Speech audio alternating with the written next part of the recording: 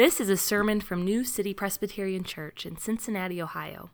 To learn more about New City or to hear more sermons in this series, visit newcitycincy.org.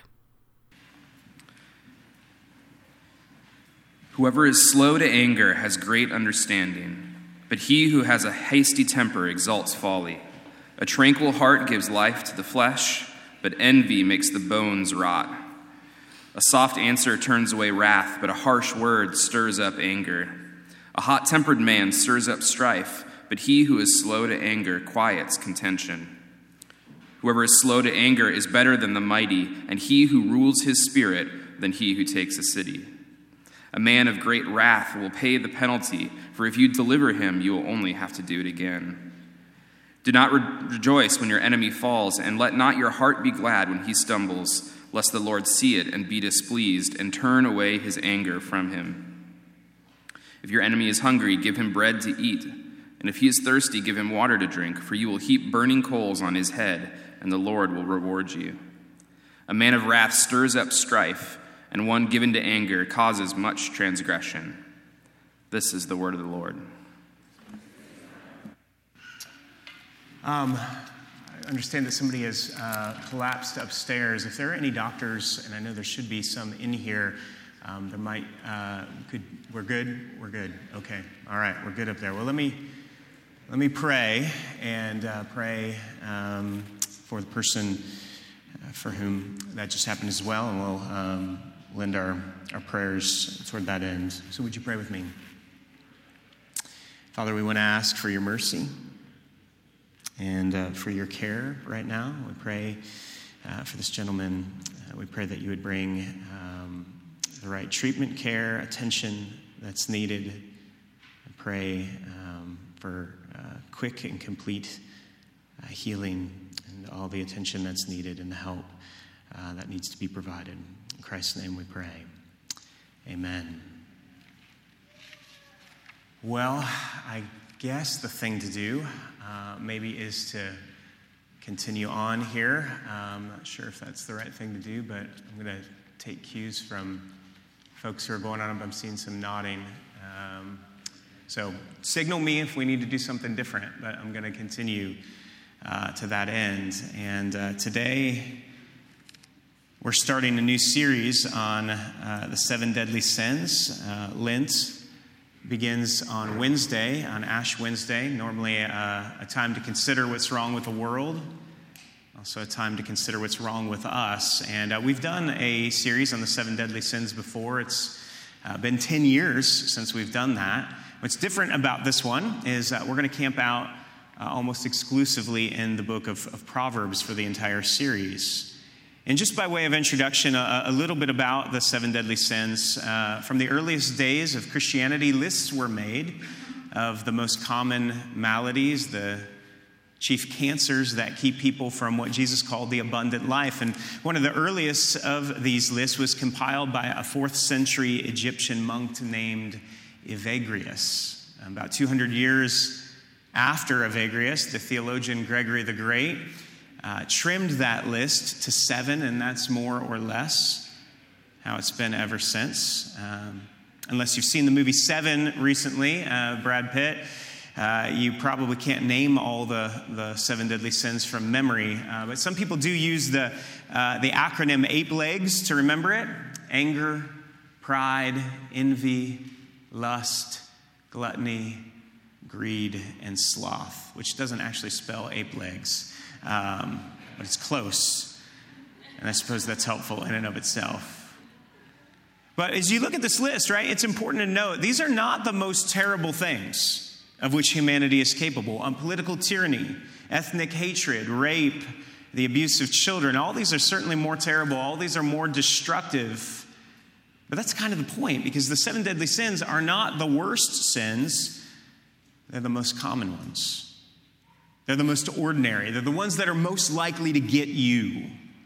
They're not the deepest pit, you might say, but they're the widest road. One of the ironies is that Evagrius came up with this list while he was living in a monastery in the desert. He and a group of other monks wanted to separate themselves from the world to avoid its temptations, but they found that these 7 things followed them even into the most remote places. They couldn't get away from them. So universal are these temptations. A few years ago, there was a TED radio hour devoted to the 7 deadly sins. Guy Raz, who was the host at the time, I don't think he's the host anymore, but he was the host at the time. He said that he and his team, they were doing research for the show. They went down a bit of an internet rabbit hole with references to the 7 deadly sins all over the place. There are all kinds of conspiracy theories that claim many of our most beloved television and film characters are based on the 7 deadly sins. Case in point, Gilligan's Island. Some of you may be old enough to remember the show, but the idea is Gilligan represents sloth, the skipper is anger, Ginger, of course, is lust, the professor is pride, Marianne is envy, who's always playing, second fiddle to Ginger, Thurston Howell III is greed, his wife Lovey is gluttony, or so the theory goes. And you watch the show, it all kind of sounds plausible. And there's other theories like this. Charlie and the Chocolate Factory, SpongeBob SquarePants, the cast of Friends, Winnie the Pooh, have all been speculated about as metaphors for the 7 deadly sins. Now, it's important to say these are conspiracy theories. None of the respective writers or directors have confirmed these connections. But even so, perhaps that's why these characters work so well. We see a part of ourselves in them, or at least the seeds of things to which we're all prone. The early church believed that because these sins were so common, it made them the most deadly. They may not be the worst sins, but they tend to be the first steps on a more destructive journey. Adultery begins with lust. No one commits murder without first giving themselves to anger or to greed. They are the gateway drugs, if you will, to worse addictions.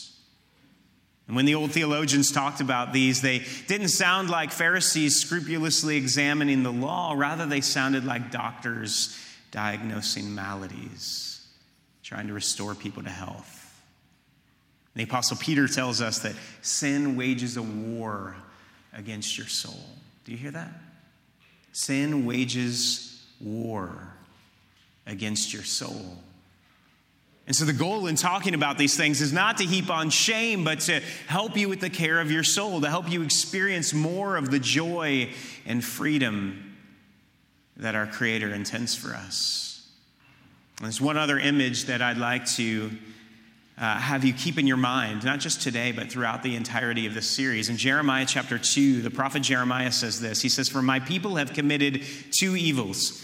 They have forsaken me, the fountain of living waters, and hewed out cisterns for themselves, broken cisterns that can hold no water." You know what sin does? It cracks the cisterns of your heart.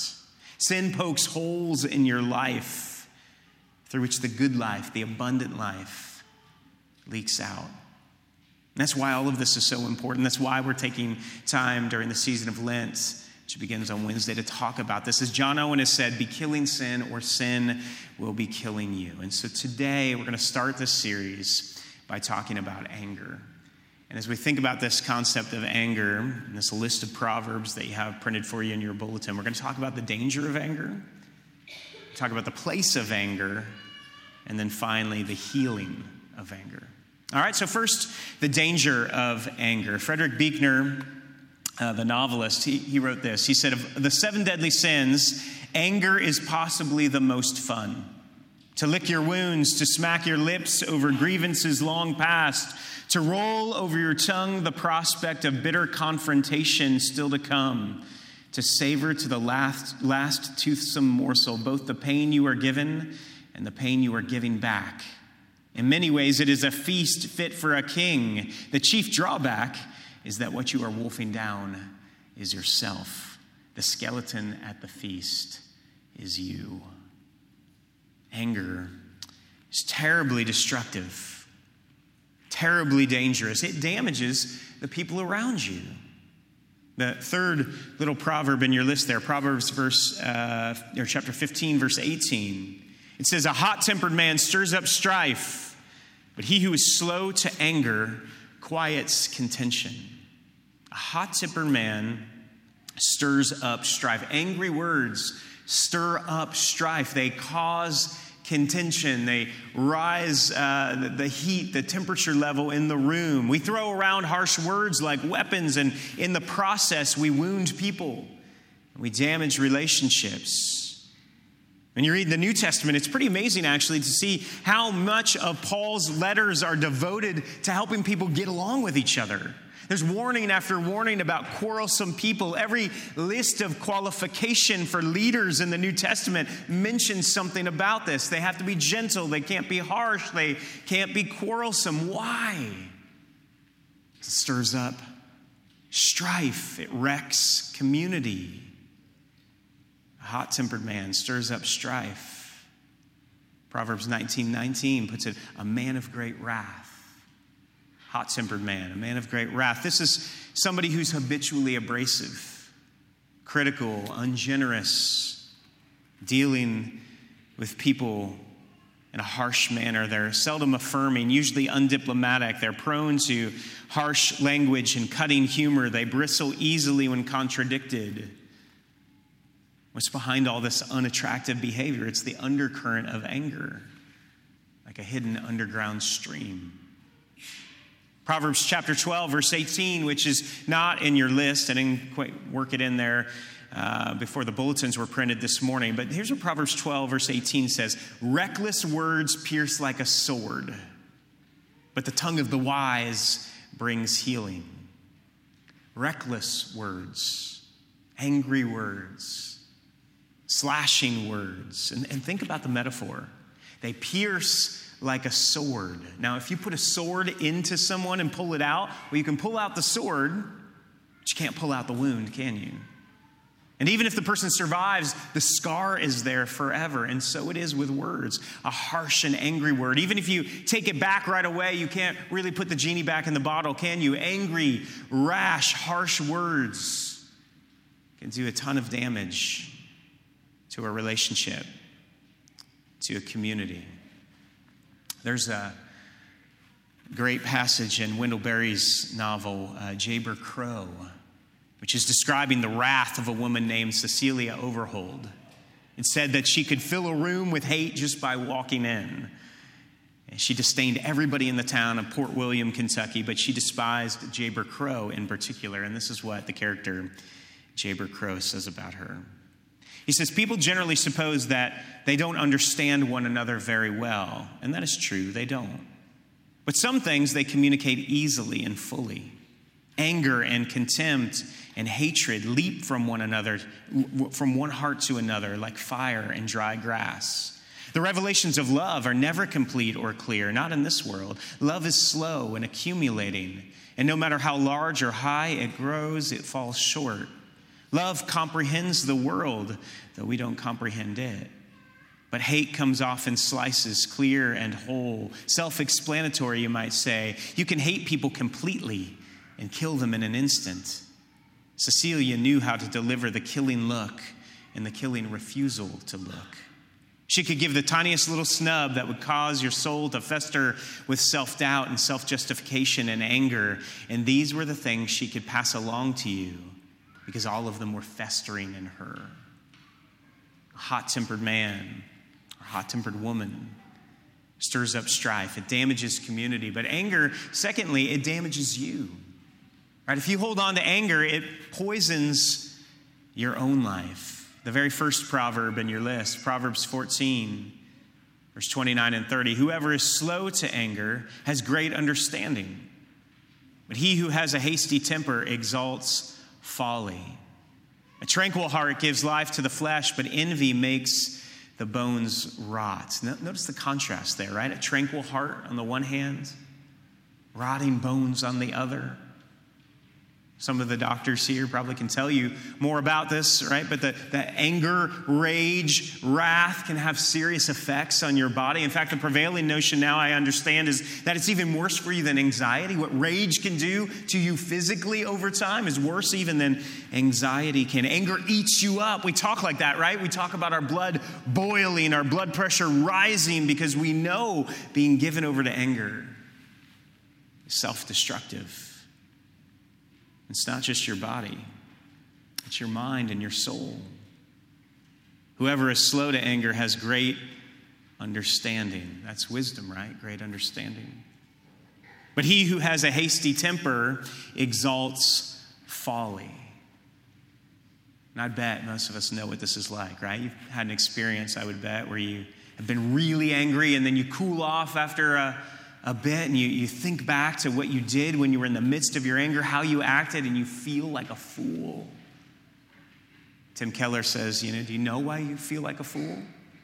Because you were a fool, right, in those moments. I mean, that's what the proverb says, right? When anger comes, right? He who has a hasty temper exalts folly, acts like a fool. When anger controls you, you turn into a fool. It distorts the way you see things. You blow things out of proportion. Your response is no longer commensurate to the offense. It clouds your wisdom. It poisons your motives. Proverbs 19:19, right in the middle of your list, says, a man of great wrath will pay the penalty. For if you deliver him, you'll only have to do it again. The first clause there literally says, in Hebrew, it says, the angry person carries around punishment. Now, what does that mean? It means that the loss of temper carries with it its own consequences. You carry around your consequences. You speak harshly to others and people don't want to share with you anymore, right? There's a law. That's a consequence. It's a loss of intimacy. You blow up at others. There's a loss of trust. People feel like they're walking on eggshells around you. That's a consequence. You tear others down. Pretty soon, people stop coming around you. That's a consequence. The second clause, if you deliver him, you'll only have to do it again. It means that people who are prone to anger are always getting themselves into new trouble. As one commentator says, they are their own worst enemy. Anger damages others. It damages you. The third thing to note is that anger tends to grow. That is, it doesn't just stay anger. You water it enough, it tends to grow. It becomes other things. The last proverb in your list, Proverbs 29:22, one given to anger causes much transgression. No other sinful emotions lead to so much violence and literally to so many dead bodies. Jesus makes this point in the Sermon on the Mount, Matthew chapter 5, where he said, you have heard it said, do not murder. And anyone who murders will be subject to judgment. But I tell you that anyone who is angry with his brother will be subject to judgment. Again, anyone who says to his brother, Raka, is answerable to the Sanhedrin. But anyone who says, you fool, will be in danger of the fire of hell. Now, some people think that Jesus is exaggerating here in order to make a point. Now, I don't think so.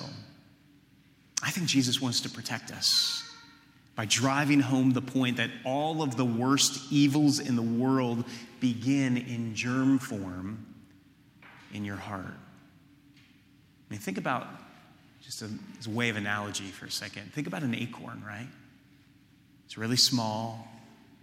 But imagine what's packed into that little acorn, right? The whole oak tree is packed into the seed, even though it doesn't look anything like a tree, right, when you look at it. But under the right conditions, an acorn can grow into a giant. If it's out in the middle of the desert, no water, not the right conditions, right? The acorn won't grow. But in the right soil, with the right water, with the right time, it balloons in growth. What's the difference between a murderer and you? His acorn got watered just right.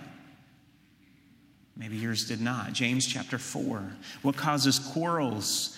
What causes fights among you? Is it not this? That your passions are at war within you. You desire and you do not have, so you murder.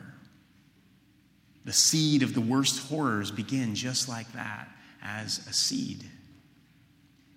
If you allow anger to fester in your heart, if you've fantasized about how you'd beat somebody down if you could, if you shred them verbally in front of your coworkers, if you've rolled your eyes and hated others because of their politics or race, status, dress, education, or even the harsh ways that they've treated you, then beware. You're watering something dark inside your own heart that is moving in the direction of violence and dehumanization and abuse. The danger of anger damages others, it wrecks community, it damages you, it poisons your soul. and it tends to grow. Secondly, let's talk about the place of anger. Because anger can't be all bad, can it? And anger's not all bad. I mean, after all, the scriptures tell us that God is a God of wrath. God is a God of judgment. Ephesians chapter 4, the Apostle Paul tells us, he exhorts us, he says, be angry and do not sin. In other words, there is a time and a way that we, as followers of Jesus, should be angry. And it's possible to do so, Paul says, without sinning. To understand how this is the case, we have to think about what anger is fundamentally. In his little devotional on the book of Proverbs, Tim Keller defines anger this way, and I think it's a really helpful definition. He says, anger is energy released to defend something you love. Anger is energy released to defend something you love. And when we talk about righteous anger, this is what we mean, isn't it? Energy released to defend something you love. You'd be right to be angry when your kids are attacked. When we see injustice, we should be angry. When we see poverty and racism and violence, we should get angry. When life is not valued, in fact, when life is destroyed, we should be angry. John Stott put it this way. He said, there is such a thing as Christian anger, and too few Christians either feel or express it. Indeed, when we fail to do so, we deny God, damage ourselves, and encourage the spread of evil. If God hates evil, if he gets angry, then we should too. And think about Jesus, right? There are times that Jesus got very angry. John chapter 2, he's angry at the money changers in the temple. Mark chapter 3, Jesus is angry with the religious leaders who are heaping heavy burdens upon the people. John chapter 11, at the grave of Lazarus, he's angry at death itself. Jesus is angry precisely because he is a man of love, perfect love. Because anger is energy released to defend something you love. Jesus was angry, but he was without sin. And John Chrysostom, 4th century Archbishop of Constantinople, he sums this up perfectly, I think. John Chrysostom said this. He said, he that is angry without cause sins. But he who is not angry when there is cause sins. For unreasonable patience is the hotbed of many vices.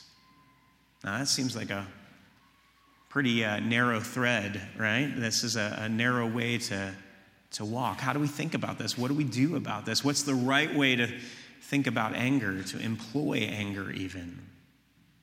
Proverbs 16 gives us a little hint. It's the fourth one in your list there. Proverbs 16:32. Whoever is slow to anger is better than the mighty.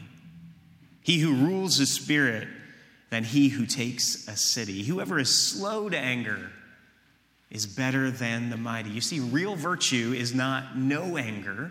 That's not the goal, to get rid of anger entirely for all the reasons we just described. Real virtue is not no anger, nor is it sort of blowing up in anger. It's not just venting your anger. It's not thinking that the most authentic thing is to always express your anger when it comes. So it's not no anger, and it's not blowing up in anger, but real virtue is slow anger.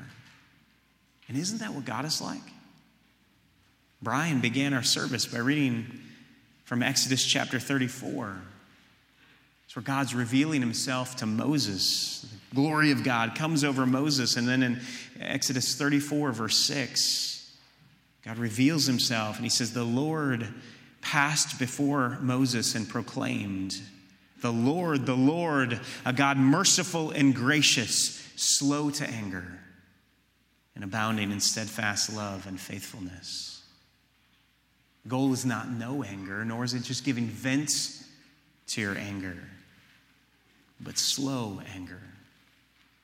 So be angry, but be careful.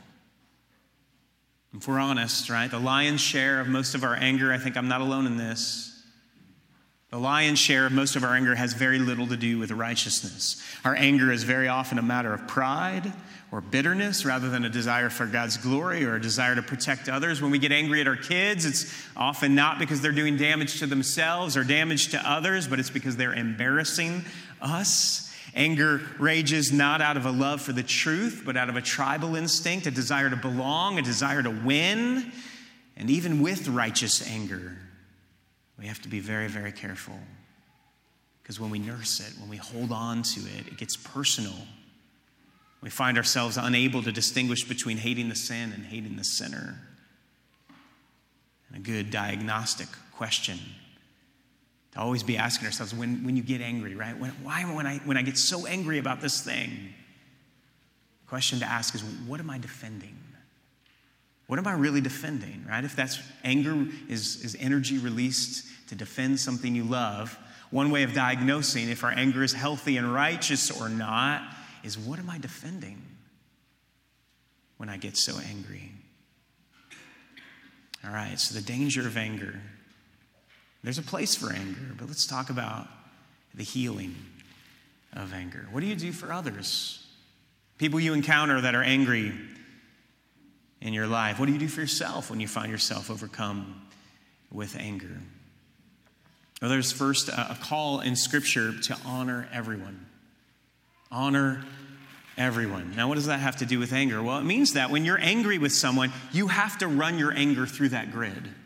Right? You have to understand that this grid for honoring everybody, you have to run whatever kind of anger that you're feeling in the moment. You have to run that through the grid of what it means to honor them. C.S. Lewis put it this way in his essay, The Weight of Glory. He said, "There are no ordinary people. You have never talked to a mere mortal. It is immortals that we joke with, work with, marry, snub, and exploit. Next to the blessed sacrament itself, your neighbor is the holiest object presented to your senses." Can you feel the weight of your neighbor's glory? Now, if you do, that's going to dramatically affect the way that you interact with them, both how you act towards somebody when you're angry with them, and also how you act towards somebody when they're angry with you. Always be thinking, what does it mean to honor them? Your second proverb in the list is Proverbs 15, verse 1, where it says, "A soft answer," many translations say a gentle answer, "turns away wrath, but a harsh word stirs up anger." Scott Sauls is a pastor in our little family of churches in Nashville. He has a whole book on this verse. It's just called A Gentle Answer. A gentle answer turns away wrath. That's what our neighbors, that's what people who are made in the image of God, people who we want to honor, deserve. That's what we owe them. We owe them a gentle answer. Why? Because it can turn away wrath. It can promote healing. It can bring reconciliation. It can open someone up to the truth, which is our goal after all, right? Our goal is to speak the truth in love. The goal is not just to win an argument.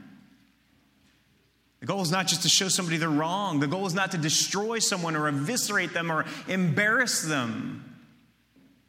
But to speak the truth in love. Now, conversely, right, if that's what a gentle answer does, conversely, a harsh word, and by the way, Derek Kidner in his commentary notes it's singular in Hebrew. Even a single harsh word can spark a blazing fire of anger. We have to be careful with our words as we honor someone. When was the last time you were in an argument? What were your motives? What kind of language did you use? Were you thinking not just about who was right and who was wrong, but were you thinking about how you could honor the other person in front of you? We're thinking about the weight of their glory. So a gentle answer, right? Honor everyone. But the second thing, talking about the healing of anger, don't water the acorn. Right, the third one down from the bottom, Proverbs 24, verse 17 and 18. "Do not rejoice when your enemy falls. Let not your heart be glad when he stumbles, lest the Lord see it and be displeased and turn away his anger from him." This is about gloating, right? Gloating. Your ideological opponent has a scandal. Temptation is to gloat. Someone who hurt you gets hurt. We're tempted to fist pump, right? They're getting their just desserts.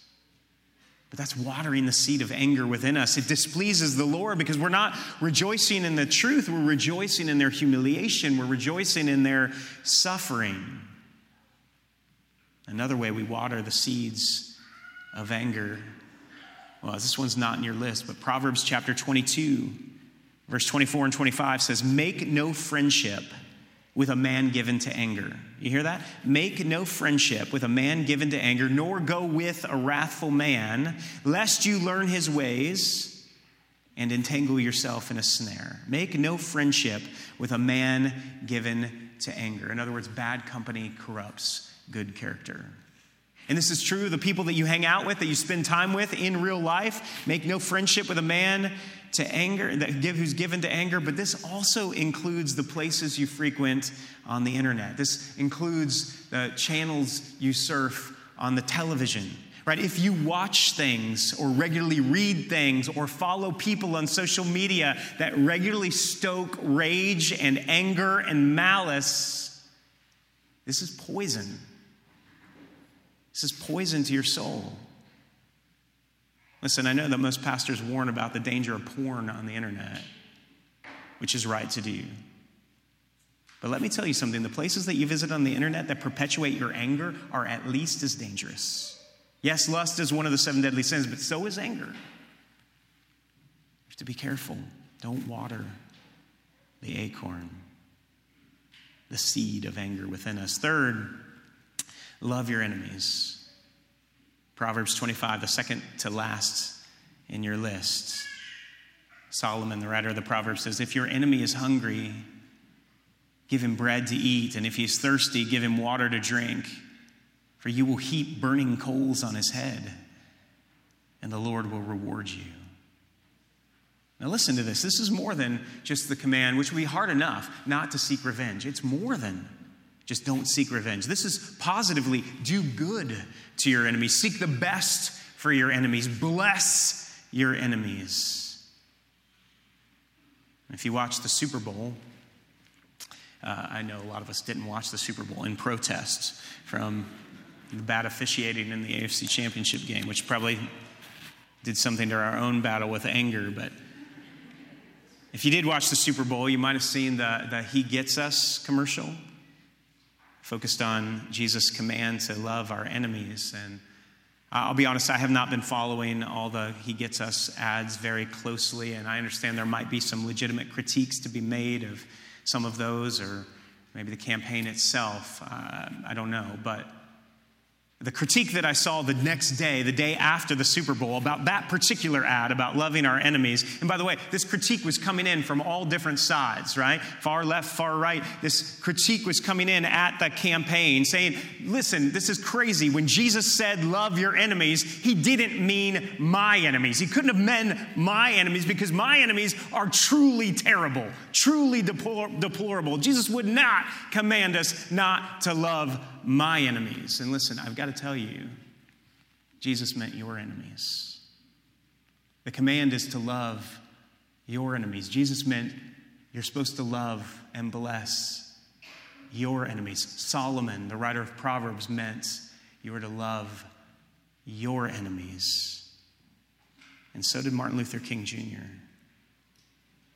In a sermon on Jesus' command to love our enemies, this is what he said. It's a little bit lengthy, but I think it's worth quoting in a fuller context. This is what Dr. King said. He said, am I saying that Jesus commands us to love those who hurt and oppress us? Do I sound like most preachers? Idealistic and impractical? Maybe in some distant utopia, you say, that ideal will work, but not in the hard, cold world in which we live. My friends, we have followed the so-called practical way for too long a time now, and it has led inexorably to deeper confusion and chaos. Time is cluttered with the wreckage of communities which surrendered to hatred and violence. For the salvation of our nation and the salvation of mankind, we must follow another way. This does not mean, listen to this, this does not mean that we abandon our righteous efforts. With every ounce of our energy, we must continue to rid this nation of the incubus of segregation. But we shall not, in the process, relinquish our privilege and our obligation to love. While abhorring segregation, we shall love the segregationist. This is the only way to create the beloved community. To our most bitter opponents, we say, we shall match your capacity to inflict suffering by our capacity to endure. We shall meet your physical force with soul force. Do to us what you will, and we shall continue to love you. We cannot in all good conscience obey your unjust laws, because non-cooperation with evil is as much a moral obligation as is cooperation with good. Throw us in jail, and we shall still love you. Send your hooded perpetrators of violence into our community at the midnight hour and beat us and leave us half dead, and we shall still love you. But be ye assured that we will wear you down. One day we shall win freedom, but not only for ourselves. We shall so appeal to your heart and conscience that we shall win you in the process, and our victory therein will be a double victory. Honor everyone. Don't water the seeds of anger in your life. Love your enemies. Do good to those who persecute you. And then finally, the healing of anger comes when we look to Jesus. You know, at the center of the Christian story is God taking on flesh and coming to walk among us. And what do we do in response to him? We mocked him, we lied about him, we beat him, we maligned him, we killed him, all of which were the fruit of our anger. On the cross, Jesus took our undeserved anger. He had done nothing wrong. We raged against him. He took our undeserved anger, and he did not respond in kind. We reviled him, and he did not revile in return. He took our undeserved anger, and then he also took the anger that we deserved. He died to pay the penalty for our sins. He stood in our place. He was our substitute. And while all this is happening, Jesus answered with the gentlest word, Father, forgive them, for they do not know what they are doing. Now listen, if you're an angry person, a hot-tempered man, a hot-tempered woman, a person who's given to anger, you have to use this in your life. Not just once, but again and again. Keep going back to the cross, reflecting on the cross, meditating on the cross. Jesus took our undeserved anger and the anger that we actually deserved, and he answered with the gentlest word. If this becomes the controlling story of your life, there can be healing for your anger. Let's just take a moment of quiet reflection, and then we're going to pray a prayer of confession as we come to the Lord's Supper. Let's bow our heads, though. Let's just take a quiet moment, reflect on these things.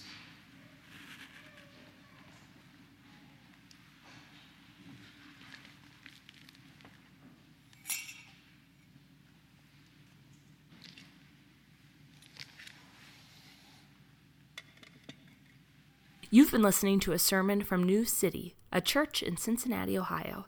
Visit our website at newcitycincy.org for more sermons and resources. That's newcitycincy.org. Thanks for joining us today, and God bless you.